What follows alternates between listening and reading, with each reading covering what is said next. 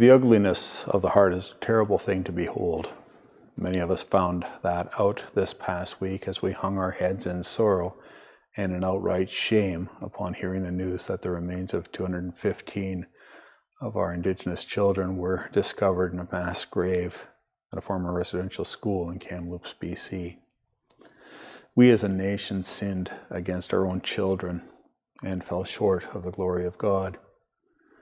Thankfully, our hearts were impacted by this tragedy. It shows that we as a nation still have a conscience. Some of us were led to set up memorials to honor the slain.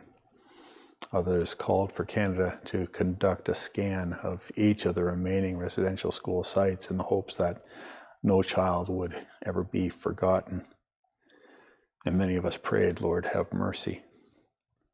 Lord, have mercy indeed upon the families of the slain. Lord, have mercy upon the survivors of these residential schools, many of whom are now reliving their trauma. And Lord, have mercy upon our nation as well.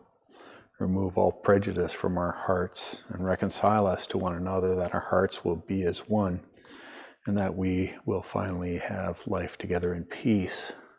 In Jesus' name.